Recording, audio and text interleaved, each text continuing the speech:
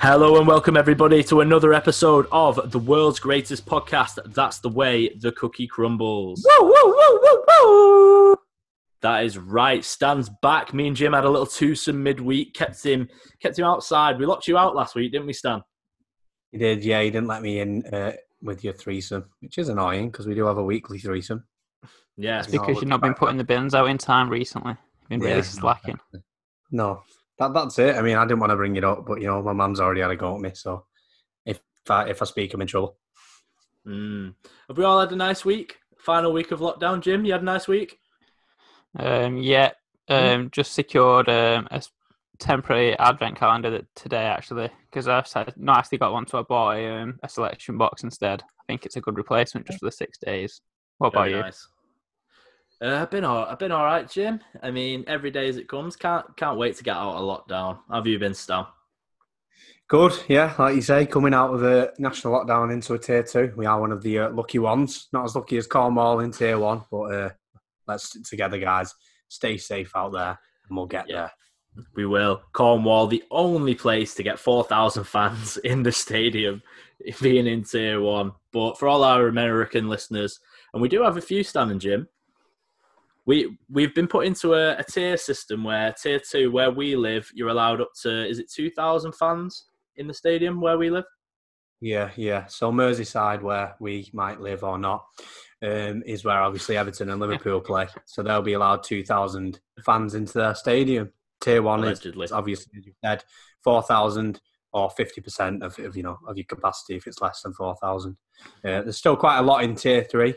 And Bielsa has obviously come out and said that there should be no fans in the stadium till everybody is able to get them, but that's an argument for another time. But yeah, we are fortunate to be in tier 2, and it starts this weekend, the fans coming into the ground. So the first game actually is United West Ham on Saturday, where there's fans allowed, 5:30. So we'll see how it goes. That one will have to be away, won't it, Stan, to get the fans in there? Down in London. Sticking with teams who are in the top tier, Jim, City absolutely smashed Burnley this weekend. They were shit. They were. But yeah, City in the top tier, that's questionable this season. I think it was 14th before this game started. But we'll take it. City 5-0. Think we beat Burnley a few times 5-0. That seems to be a recurring scoreline. But I think that's the first time this season in 14, 15 games they've actually been clinical. Scoring every single time they went up there. I can't remember any big missed chances, which is unusual, say, from a City team. And there was a lot of pessimism before the game. I went onto my timeline. It was all like, "Oh, this lineup's awful." And yeah, I get it because he's starting Rodrigo and Gundogan in a midfield, a double pivot against Burnley at home. But Gundogan was a bit further forward, and everyone was slagging off Mahrez, rightly so, from last week. And he goes and gets his first City hat-trick. Got one for Leicester. But yeah. So I think it was first City hat-trick. Second goal especially. I know you were saying before it was a bit of a mad one, but Burnley fell asleep and Mahrez finished it nicely. Fell asleep, that's you being kind, Jim. Bloody, they're on the third alarm going off and they've still not woke up, Burnley. Jesus Christ. They're snoozing it. Yeah, they're snoozing it. Fair play to me. We've all been there though in the cold morning, snoozing the alarm. Yeah, when it's dark. You couldn't be asked getting up.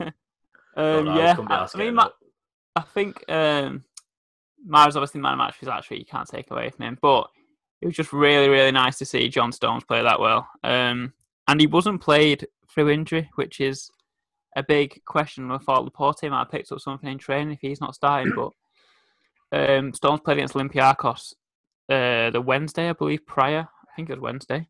And he played brilliantly. He didn't put a foot wrong. Yeah, he didn't have much to do. I think Olympiacos had two touches in our box, but again at Burnley he was solid. And if Guardiola's going to be his ruthless self, and he's dropping Sterling too, he's dropped Sterling twice, and apparently it's not through fatigue or injury. It's just they're not finishing chances. He's warned Jesus already. He misses a lot himself.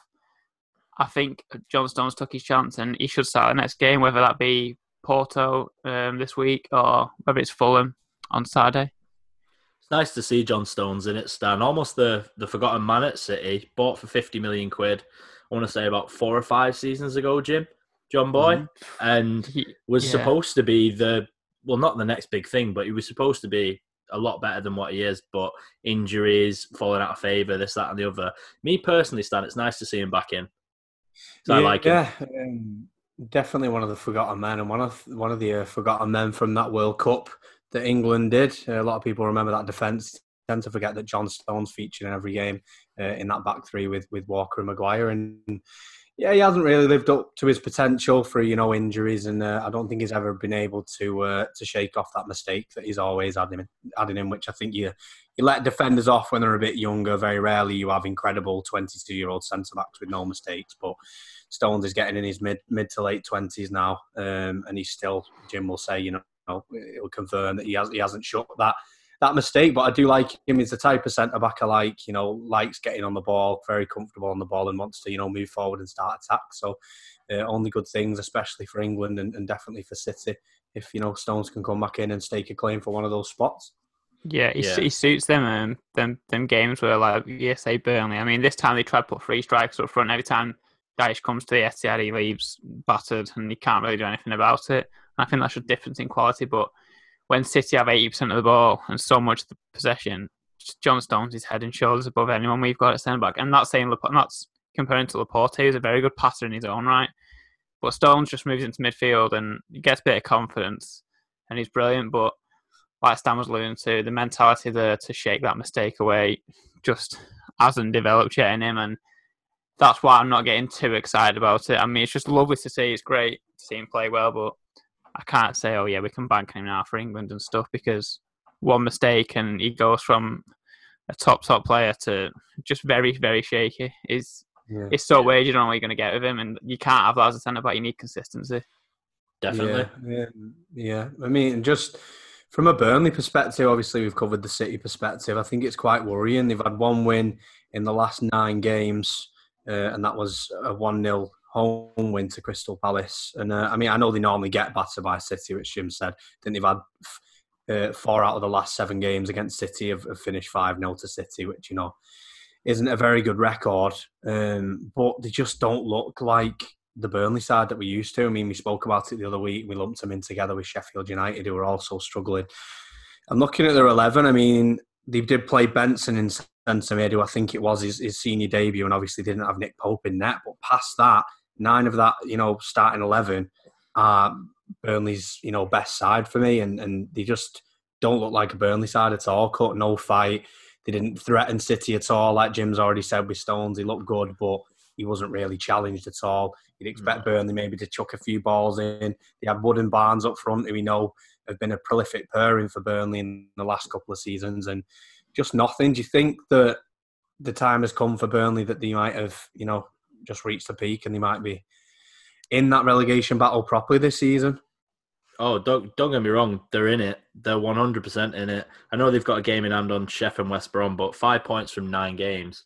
It's not good enough for that team that, like we said before, we associate Burnley with hard work. We associate them with fight, just hard to play against, difficult to break down, but good defensively. That's basically how they got the Europa League one, winning games at home to 0, basically. Shutting teams out. I think it's only Fulham have conceded more than Burnley in the league. I think there's a few on 17 with them. They've scored 4 in the first 9 games, so that really is relegation form, isn't it? Yeah, that's definitely relegation form, and just the fact that it shows the lack of depth as well. Obviously, this isn't a game I think Sean Dyche was realistically thinking they were going to win, but the fact that Peacock Farrell's in there, isn't it? Yeah, they've got that Peacock Farrell in there. I thought he was atrocious from the get-go.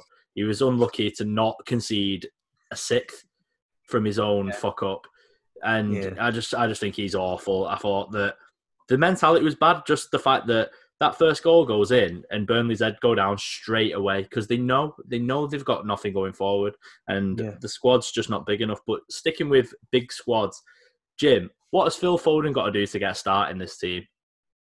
Because I thought he'd be a banker to play every single game this season, given that David Silva went. Yeah, it's a weird one. I think. Because I'm a fan. I'm a big fan. Yeah, no, obviously I am. He's my favourite City player because of how he grew up there from the academy, being there since he was 9. But I don't know. It's a weird one for me.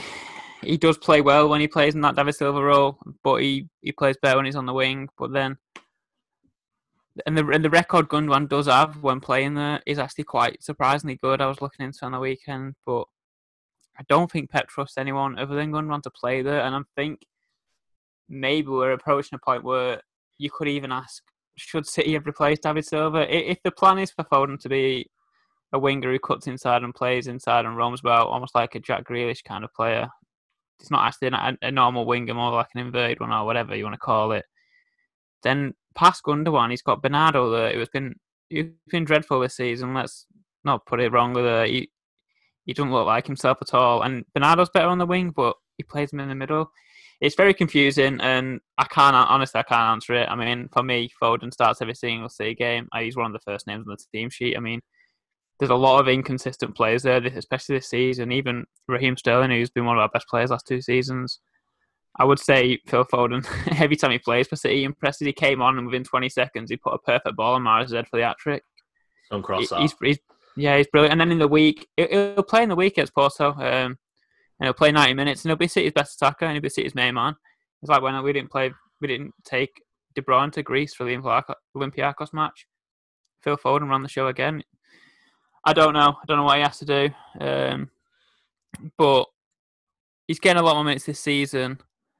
But he's still not enough. He's that good. He should be City's main man to take a bit away of De Bruyne too. But yeah. I don't know. He loves Gundogan too much. It's hard to explain. And I don't hate Gundogan. It's weird. Like the way I'm saying, I don't want to say put Gundogan off because I think he's a good player. He does well, but. You think that's because he doesn't trust Rodri or Gundogan to play as a single pivot with Foden and De Bruyne in front? Yeah, maybe that is it. I think he'd be right to not trust Rodri. He's not quick enough, I don't think, in the mind or on his feet to recover when he makes them mistakes. He presses quite highly, but for me, he's not a player who can play in that pivot. Yeah, he's a releaser really, and he's not like a CDM. He is kind of he can tackle. Like he can tackle obviously, but he's almost like a Jorginho instead of a Kante. But I think Jorginho is very good at the thing where he gets the ball back to goal and he can turn around in no space around him, whereas Rodri, he loses it a lot there. Like, you give him a quick throw now, a quick pass into his feet, and once you press him, I've seen him with the ball quite a few times. I think Rodri's better than a man next to him. Not in front of him, but actually next to him. And Gundogan can play there if we need him to, but realistically, you don't want him there in a big game. Yeah, just as we wrap up on City, Jim, I mean, what about Fernandinho? Because obviously he did play a part this weekend, and I thought maybe he's the answer. I know he's about 70 years old now, but I'm pretty sure he could still help you out. Obviously, big squad, a lot of games. December's busy. Yeah, maybe in a normal season, but we're going to go into the injuries. And I was actually going to put in before about Burnley and Sheffield United. I think the reason why they're struggling is squad depth. There are 2 teams that don't use that many players, not as many as the likes of City do anyway. So they've had to go into that pool of players to fill in. Watching Leicester now, and they've done it all single season. I've seen a few players I've never seen before.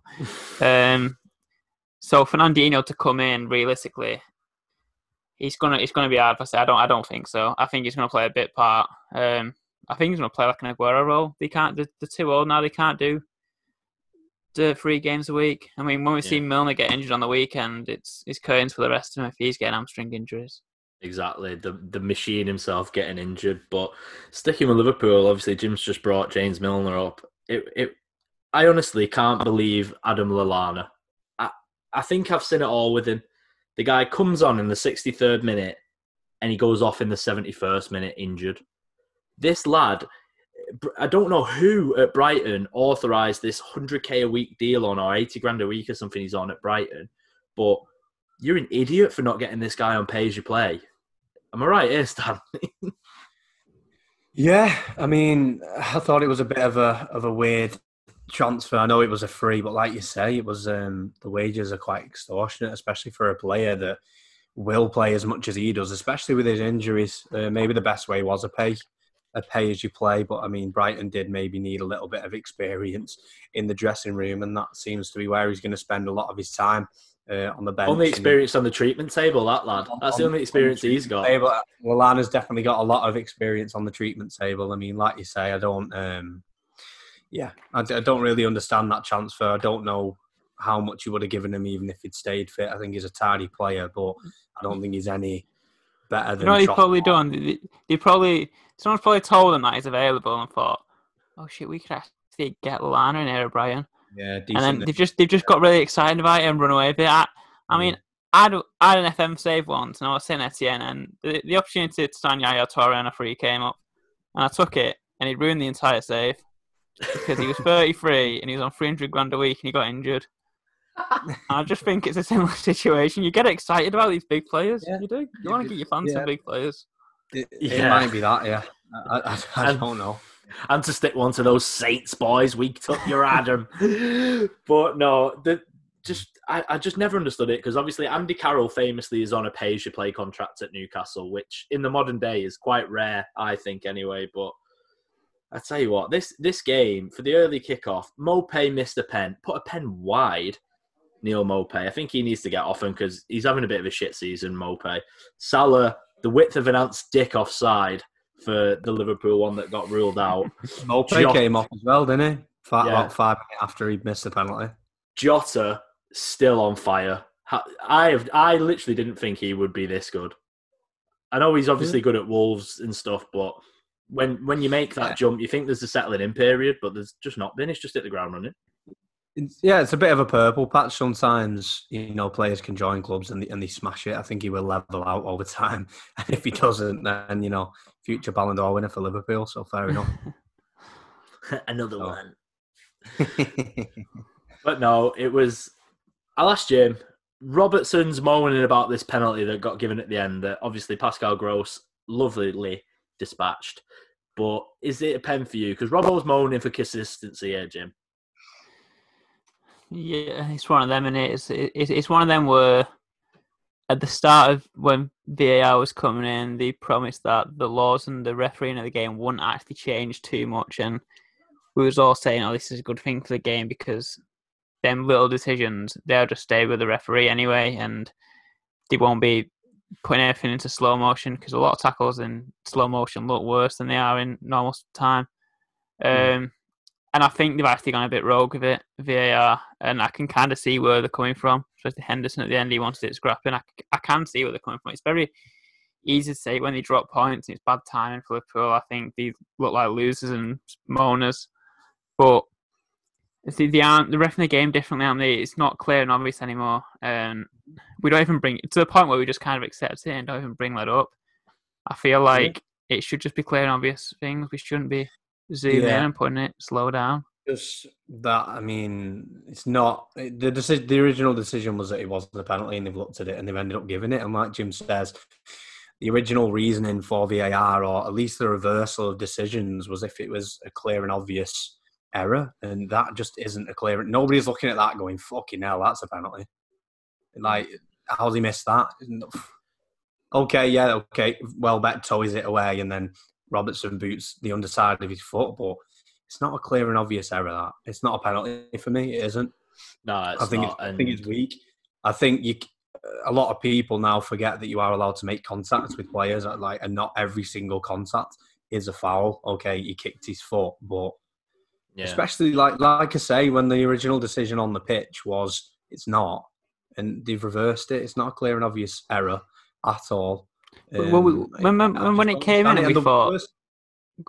No, I was just going to say, remember when VAR came in, we thought, oh, there can be no discussion now about thingy. That's going to be boring. We actually thought, oh, it's going to be boring. There's going to be no controversy. It's exactly the same, if not worse. Even worse. I mean, Robertson came out today and said that there was a penalty in the United game, which, I mean, if that Robertson one's given, then the Rashford one has to be given, where Ward-Prowse kicks Rashford and doesn't get the ball. For me, again, it's not a penalty because there's not enough.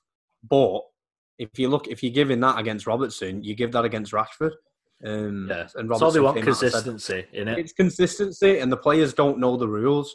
And the other matter is that players now, and I can't really blame them, are chucking themselves onto the floor if they feel any contacts in the box. Because as Jim says, if you slow it down and look at it from 15 different angles, there's a good chance that it'll get given. That's and what's happening. Just before we move on, Jim, to discussing about obviously Klopp's altercation with Des Kelly, the reporter. Here's an idea I'm going to throw out to the Wolves. The Wolves being you two. Every VAR decision has to be observed at full speed. Well, no, because there's some I'm just going to bring it back to Maradona. When I first seen a God goal, I thought he headed it. So maybe not. Yeah, you didn't have your glasses on that day, Jim. You didn't have your glasses on that day. I would retort with that by saying just get rid of VAR. That's what I'd say. Oh, stands out. Yeah, I'd have to get rid of it. I don't know. I feel like you can bring in some sort of system for offside, but we don't need to be slowing down tackles. You could, daylight maybe a certain amount of distance, and if he's within that, offside. I don't know, but it's still consistency. I think that's the issue. The offside, it's black and white. You don't like it, whatever. But it's the same for everybody. It's the penalties and stuff like that. The subjectivity. I don't have the solution, but what I would want from the game is that we get to a point where we're not discussing these decisions, because I genuinely don't enjoy it at all. No. Like, the less I talk about how a game is ref and all the rules, then the better. It's like the handball. I mean, at the start of the season, I think Palace had one for them against us where Lindelof was running and he flicked it up and it was handball. He had one the week after against them for very similar. And then they changed the handball rule 3 games into the season. Yeah, it's so nobody stupid. knows where they stand. Like, it's mental, and you've obviously got the issue of scoring a goal, and pretty much I don't know if you two do this. I think everybody does this. There's a 1, 2, 3 second gap where you think, is he offside? Is he not? It's shit, and then you go, yes. And then I did it yesterday. Then you're thinking the commentator's going to go, oh, actually, is his foot off? And then they get the fucking lines out, and it's like, what was it? Was it the Scotland goalkeeper who made the penalty save to put the team through? It's like yours first time in 20 years, and the first thing he did was look to the linesman and wait for the VAR thing. It's like, I know. Jesus. And by the time it decided, all the players were already there. It was David Marshall. It's gonna sound dramatic, but one of the main reasons we watch football is for those moments. Those moments where something fucking happens and you fall down 5 rows of seats, or you fucking kiss the man next to you and you've never met before and you'll never see again on the fucking head, on his big baldy head. Hey, Stan, don't tell us your Saturday nights on this podcast. Don't be trying to give everyone a little peek behind the curtain, Stan. And you can't, because half the crowd's going, the other crowd's going, I think that's offside, and then it's going VAR review, and you're all like, fuck me. Could you imagine if Aguero scored that goal and it said VAR review? They'd still go mental, but fuck me. That moment would be ruined a little bit, wouldn't it? Yeah. Like it's not just us, there's a lot of people falling out of love with the game, and it's not necessarily anything to do with the players, it's how it's fucking ruled and other stuff like we're going to talk about that. Yeah, we'll talk about it now then, the Des Kelly Klopp situation. Lou, what did you make of what Klopp was saying about BT and Sky playing a part in what times Liverpool play games? I just think, shut up moaning. You're an elite level side who is recognised as one of the best teams in the world, playing in all competitions, and you're moaning about being the early kickoff. Chelsea had to do it last week. We played on Wednesday in Rennes. We had to play at Newcastle, 300 miles away from London, on the Saturday of the early kickoff. It happens. That is the price that you pay for being an elite level club. And Klopp is just embarrassing himself at the moment because he's the worst sore loser ever in the first place. And the fact that he's saying to Des Kelly, who asked him, has Milner done his hamstring? Yeah, congratulations. Like, it's him who picks the kickoff time. He's just being an idiot. Get some perspective. Obviously, Des Kelly isn't picking the kickoff times, but he's going, no, but you work for him. Oh, brilliant. Fantastic. I'm pretty sure Hitler had a cook. Don't mean that he did bad things. Jesus. Anyway, I don't really know where I stand with it, because allegedly. I know what you mean about him being a sore loser, because the only time you ever hear him moan is when Liverpool drop points. And it just true that. That's so true. He always does it. Yeah, but at the same time, I always listen to him and think, yeah, he's got a point. I kind of like what he said, but then again, I kind of like how Des Kelly stood up for himself. Stan, do you agree with Klopp? It's one of those things. I don't think it has to be binary. I think I agree with both sides of the party, to be honest. I sympathise with both. I think the broadcasters, obviously, they have certain slots and they bid for slots. I think Sky tends to have the pick on most of the slots, most weekends. Obviously, we know BT has that 12:30, which is the one that tends to be causing the issues. It's the one that Klopp's had a go at Des Kelly, and it's the one where Solskjaer had a go at, less of a goal, but brought it up at least the other week against Everton. And I think maybe if it's difficult enough for those broadcasters to, especially BT when Sky are first picked, to get a good game for their slot. And I think if you're saying to them, right, you can't have the 2 Champions League teams that play on the Wednesday. You can't have any of the Europa League teams that play on the Thursday. Sky get first pick of everything else. You're left with West Brom versus Burnley for your 12:30 most weeks, or a game similar to that. And I think that's unfair with the amount of money that they're paying. But at the same time, I do agree with Klopp that it's not BT and Sky's fault necessarily, because they get a lot of money from it. And the slots are the slots, and they've been that way for years and years. 12:30, 3, 5:30, and then you got the 2s and the 4:30s and whatever on the Sunday.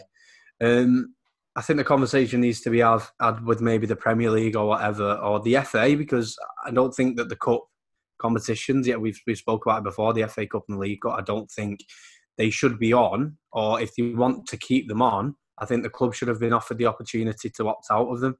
International shouldn't be on. We spoke about that as well. And I think if you've got the Premier League and the Champions League, the Europa League for obviously the other clubs, and then obviously every other league just has their division, and the cups if you want to play in it, I think that would have been more manageable.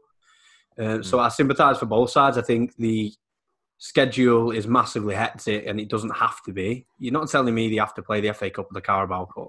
There's not a lot of money in that for the winner. These international breaks are pointless. We spoke about it a number of times.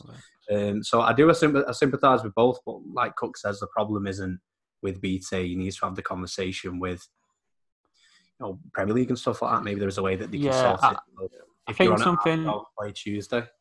I think something we've all dreamed of in the Premier League is some sort of like Netflix kind of like system where the Premier League own it. We don't have these broadcasts anymore. You pay monthly, and that way, by not giving game time to the highest bidder and starting off this bidding war between Sky and BT, you can pick and choose and have different times of the day. And especially now, no fans, you can kind of be a bit more flexible with it. And obviously, BT, like you say, are going to pick the biggest team to play on a Saturday. And Klopp mentioned that Liverpool played there the most times last year. Well, yeah, because you was the best team in the league last year, obviously. So I think in an ideal world, if we had some sort of system, like a Premier League Netflix, then they could put games on whenever they wanted, because they're not. But then again, now we're at a point where they're making too much money. So yeah, like the network, Jim. Like the WWE network, for example. Like so many sports, the NBA, the NFL, but then in the countries, they have the same problems as we do. So I don't know. It's one of those things where I think there's so much money in it, like you say, and I think especially Sky, they've had their hands on it for so long, it would be almost impossible for the Premier League to take over completely and run everything. And like I say, I sympathise with both, because the broadcasters are going, hang on a minute, the amount of TV money you get from us is huge. And then obviously on the flip side, Klopp, maybe it is because he's lost. He's taking things out on BT. But I do understand why Klopp is frustrated as well. Not only that our decision might have something to do with it and the fact they just dropped 2 points, but I do think there are a lot of pointless games being played this season, especially the internationals breaking bubbles. I understand Champions League because you can stay in your club bubble. Yes, there it is. Every week. Ice cream van. Gets in. That's cut Stan right off. And on to United we go. Thank you, ice cream van. I know, Cavani. Dan, I said it before, the best movement in the game. Yeah. Not the best Instagram account in the game, though. Oh, definitely not. Maybe the most racist, allegedly. We'll come on to that. Yeah, I thought actually thought United were the better team for pretty much the whole game, 70 minutes of the game. We started off the best team, could have scored 2.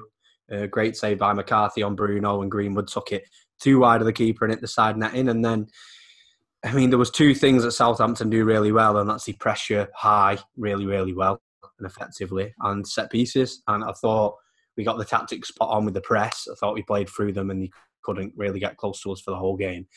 but we failed on the set pieces where they scored off the first corner, and we gave a silly free kick away on the edge of the box. Yeah, that McCarthy, he's actually made some amazing saves recently. I was noticed he makes a big one, and he's been so good for Southampton, I think. But yeah, they said some stat. I think when we scored, I don't think Southampton had conceded for 5 hours at home. Yeah, he makes some cracking saves, and he couldn't do too much about the goals. But no, I think De Gea was poor especially for the free kick. He kind of was a bit elbows for the corner too. I'm not saying it's his fault because it was near post one. It should be his defender sorting him out, but he was hiding behind him. And he came on off at half time, and obviously Henderson came on. I think it was a knee injury, was it? Or a thigh injury? His knee on the post, didn't he? His knee on the post. Do you see this as a potential way in for Henderson? Because I didn't think I could see it happen at United, but maybe with an injury, that's the way you can get in. I think the only way Henderson was going to get in is if there was a De Gea injury, because Henderson's had the odd cup game and he had a Champions League game and things like that. So this is the way he was going to get in. I don't actually think there's that much between them. I think they're both better at certain things, but obviously Henderson is a few years younger and it's more of a clean slate. We know De Gea's had quite a lot of mistakes in the past 18 months to 2 years, and he came on and looked really solid. So yeah, like you say, I think De Gea's got a scan on his knee. There's that fucking ice cream van again. It's on its way back around now. Chuck as a screwball, Jim. Get us a 99, Jay. And yeah, Henderson did really well, but as Cook's already alluded to, the substitution of the game was Edinson Cavani at half time. Scored 2 and assisted 2 diving headers as well.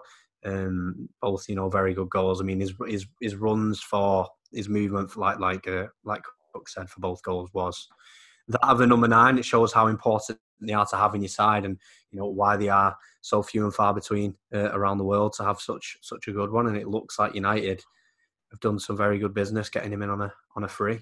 Great goals, a big fan.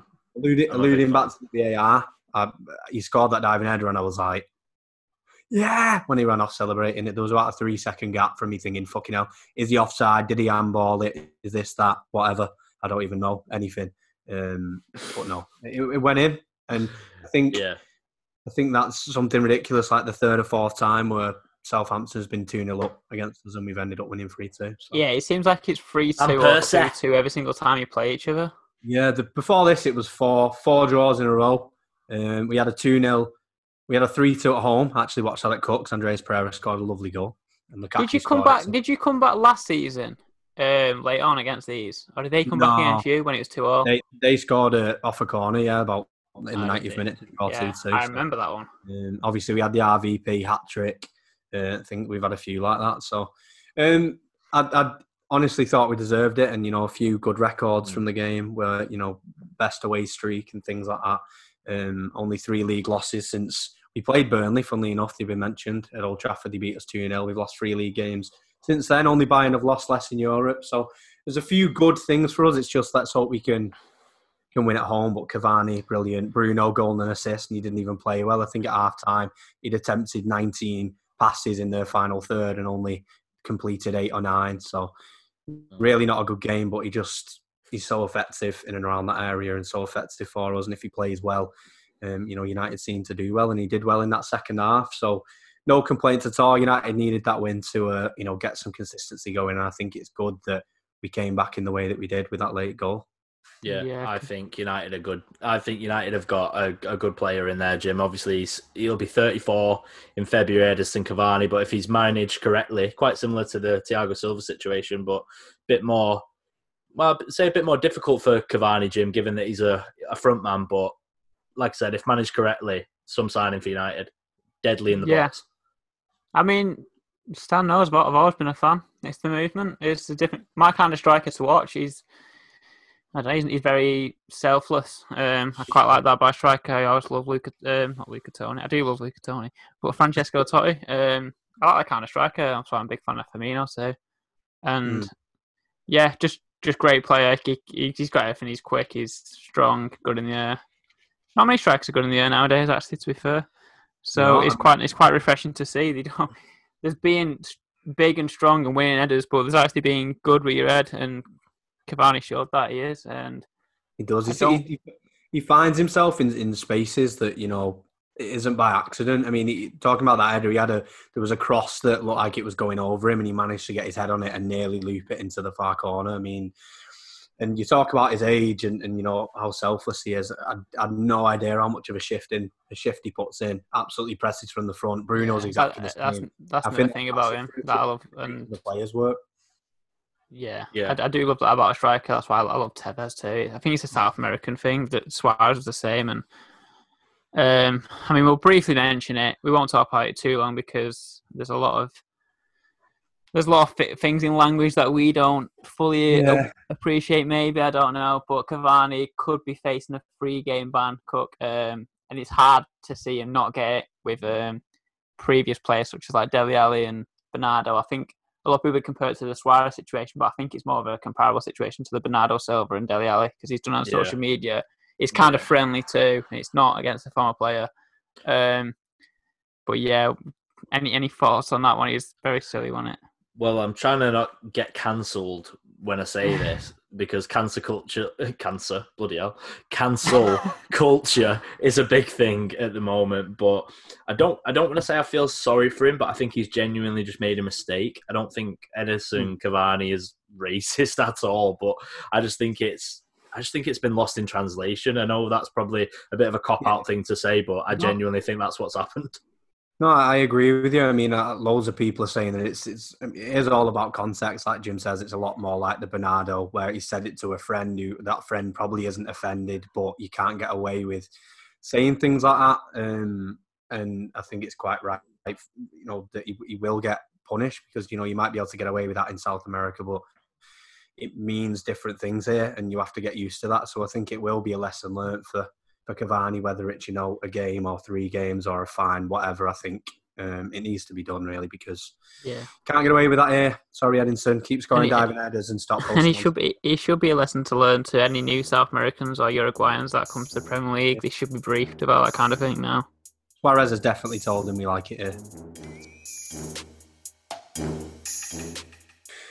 Hello and welcome back to That's the Way the Cookie Crumbles, and we are going to talk about something that is very important in our game and perhaps sometimes overlooked compared to other contact sports. It's about head injuries, concussions, and as you will know by now that unfortunately Raul Jimenez has suffered a fractured skull, but he is recovering comfortably in hospital following surgery. So if you might have seen the video with obviously no fans in the stadium where the corner was crossed in by Willian, David Luiz and Raul Jimenez both jump up for the header, and there is a blood-curdling crunch. And obviously we know that now that they did clash heads, and that is what fractured Raul Jimenez's skull. So, I mean, the first question is, why did David Luiz stay on the pitch for an extra 20-odd minutes, especially with a bandage on his head that eventually started to seep blood, and he did need 7 stitches after he came off at half time. So, is there any explanation why he stayed on the pitch? I mean, I know Troy Deeney's come out today saying, you're taking so much away from the players. I think if a player says he's fine to the doctor, then, he's all right. Which, one of the whole points of concussion is that they don't fucking know what's happened, so they're not going to tell you whether they're fine or not. Yeah, that's a very dangerous point of view to have. It's all well and fun, like laughing at TalkSport, the little clips they put on Twitter and how clickbait he is, but that's just dangerous because really it shouldn't even be team doctors. I don't think. I think it should be an independent team at the Premier League grounds, assessing whether a player can come back and play in these situations. For me, it was maddening. I was watching it with my dad and brother, and both saying as if he's going to play on, because when he first gets up and they're putting the bandage around his head, he kneels down again. It's like he looks dazed. He can't even stand up. And then, like you say, it's bleeding. It's like looks like Terry Butcher from back in the day. And I don't know. I was watching it. But I was watching it. Go on. Sorry, go on. No, I was just going to say it shouldn't be allowed. I mean, head collisions of that sort. Obviously, you have times when you jump up for a header and you get elbowed, or maybe you clash heads and stuff like that, and then they get straight back up. But ones like you say, where they might stay down for a period of time, or they have to kneel down, and in any way, shape, or forms, have to maybe get themselves back to normal, whether they can even stand up and get moving, they should be off the pitch. It shouldn't even be. That one was a horrible one, and all I could think of was the word. Like, especially with no crowd noise, and you could hear the connection. It was awful to hear. And then all I could think about was the worst thing, because I remember when I was growing up as a City fan, Marvin Foe, and he died from 2 head injuries. It was just a ball hitting him on the head at that time. It wasn't even a big collision. I was thinking, if he has to head another ball or go in for another tackle or blocks a shot of his head, which Gabriel did in the second half, and Gabriel went down for 2 minutes or so.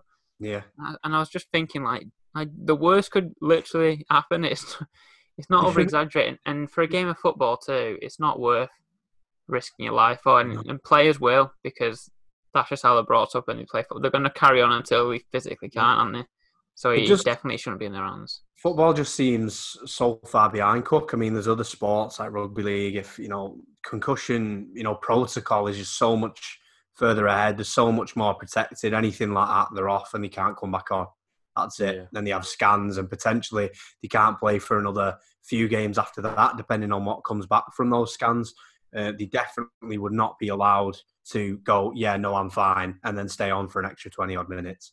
Yeah. Do you think it needs to change? Do you think maybe there could be an extra substitute for concussion injuries, or do you think they are allowed? Do you agree with Troy Deeney saying that, the player can say, no, yeah, thumbs up? I mean, I remember 2014, was it the World Cup final when Christoph Kramer went down and got back up and was like, no, yeah, I'm fine. And then about 5 minutes later, asked the referee, like, what game it was.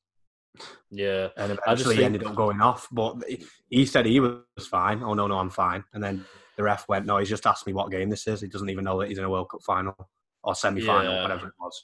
So I just think that in the Prem, well, I think for a start, there shouldn't be an extra sub for it, because I just think people would take advantage of it and just say they've got a head injury, because who's going to say otherwise on the pitch there and then? You're not going to get a neurologist down there and go, hey, he's Billy bullshit and he's actually all right. They're just going to get another striker on the pitch. Yeah. But I think another organisation that has basically just ignored the concussion thing, only recently have started doing more on it, is the NFL. There's a really good film titled Concussion starring Will Smith. It's really good. It's about him basically going round and explaining to NFL teams, this is what's happening, these are people's brains, and if it carries on, this is what's going to happen. They're going to get Alzheimer's earlier, they're going to get potential schizophrenia earlier, like all that sort of stuff.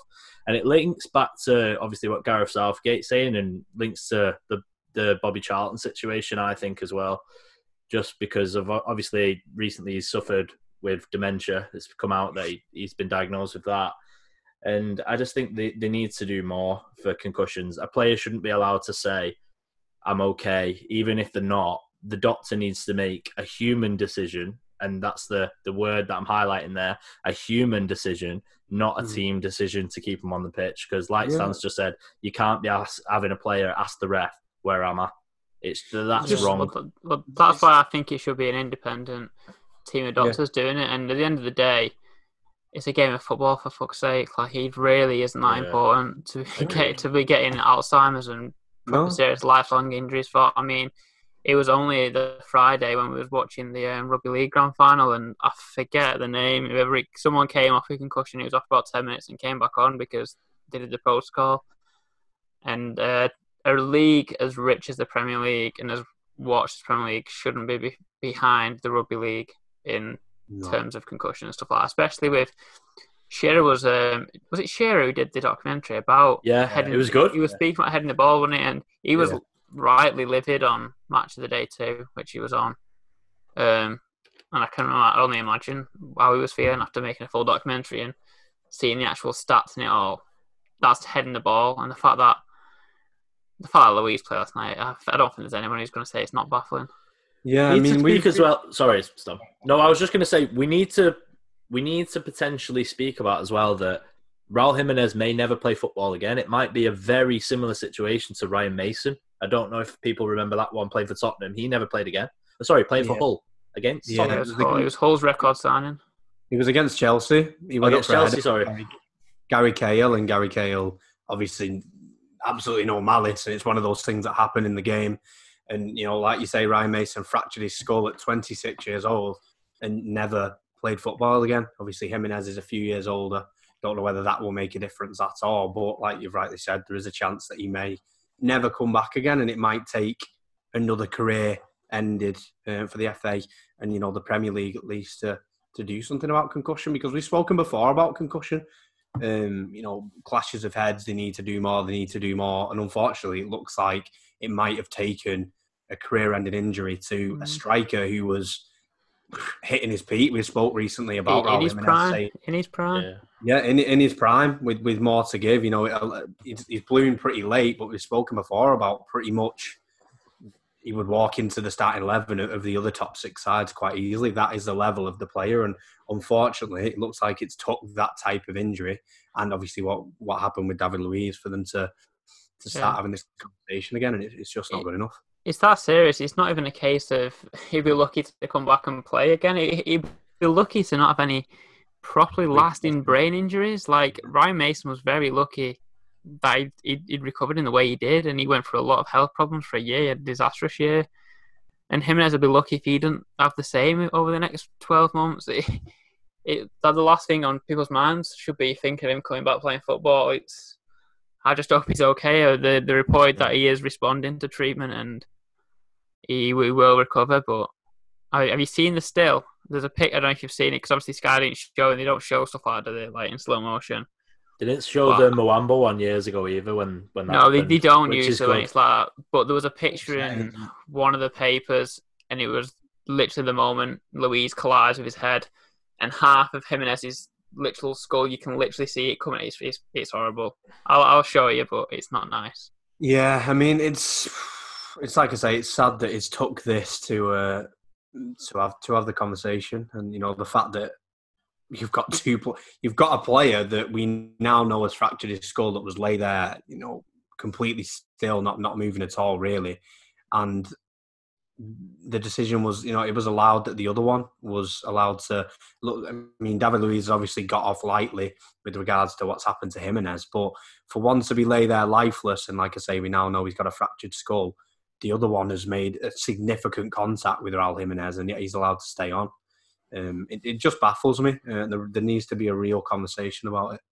No, there does, and obviously we won't talk too much about it because it's not a nice way to really speak about Raul Jimenez, because like we said, obviously one of the league's best strikers coming into his prime, and like Jim rightly said, the aforementioned talk of him before, just we hope he's okay, and one day, Raul, we do hope to see you grace a Premier League pitch, but if that's not the case, we hope to see you just carry on, just living as normal life as you can, given how serious it is, because like Stan and Jim said, it's a fractured fucking skull at the end of the day.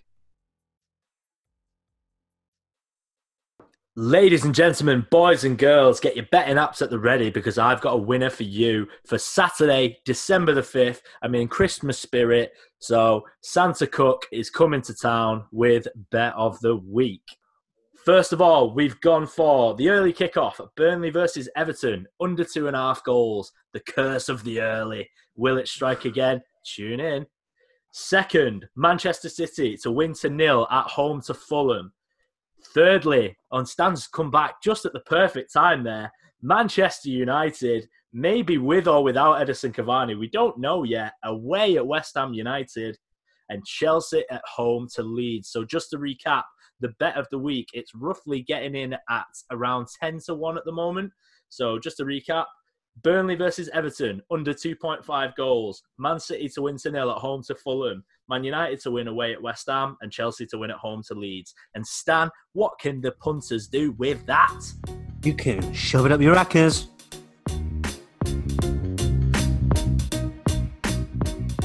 Okay, listeners, it is that time where we have to love you and leave you. Unfortunately, iTunes and Spotify have just said we're getting far too many listeners. So we're going to have to cut this one a bit short this week. But if we've not tickled you enough, if we've not ticked that Cookie Pod fetish box, then you can follow us at Cookie Podcast, followed by the number 1 on Twitter and Instagram. And if you want to find us on any podcast device, it is just That's the Way the Cookie Crumbles. And like we said before, me and Jim did record a little Diego Maradona tribute, Jim, didn't we? Yeah, we give the cookers. That's the new names of our listeners. You cookers. Anyway, yeah, you cookers out there who listen, thanks for all your listens. It was a a first for the podcast, a midweek special for Don Diego and the sad passing of a footballing legend. I'd urge anyone who's not as clued up as we got over the past week about Maradona to go and give it a listen. Just learn about football. I think all football lovers should learn a little bit more about Maradona if you don't know enough about him already, because it's a great story and is a reason why so many footballers have grew up loving the game that we love. So yeah, and if anyone wants any more than specials midweek, me and Cookie thoroughly enjoyed diving into a subject. I'm sure there's scope for some more in the Cook. Yeah, we'll try not, like we said on the podcast, we'll try and not do it every time the Grim Reaper comes out. We'll try and do some happy ones, but this one, when it happened with Maradona, we did immediately just say, I think we should do a podcast, because I feel like he deserved his own podcast, just because there's just far too much to talk about. But if you haven't heard of it, give it a listen. And if you can't listen to all of it, keep checking our YouTube channel, because there are little clips that get thrown on there. So don't miss out, man. And that's been episode 87, and that's the way the cookie crumbles. Cheers.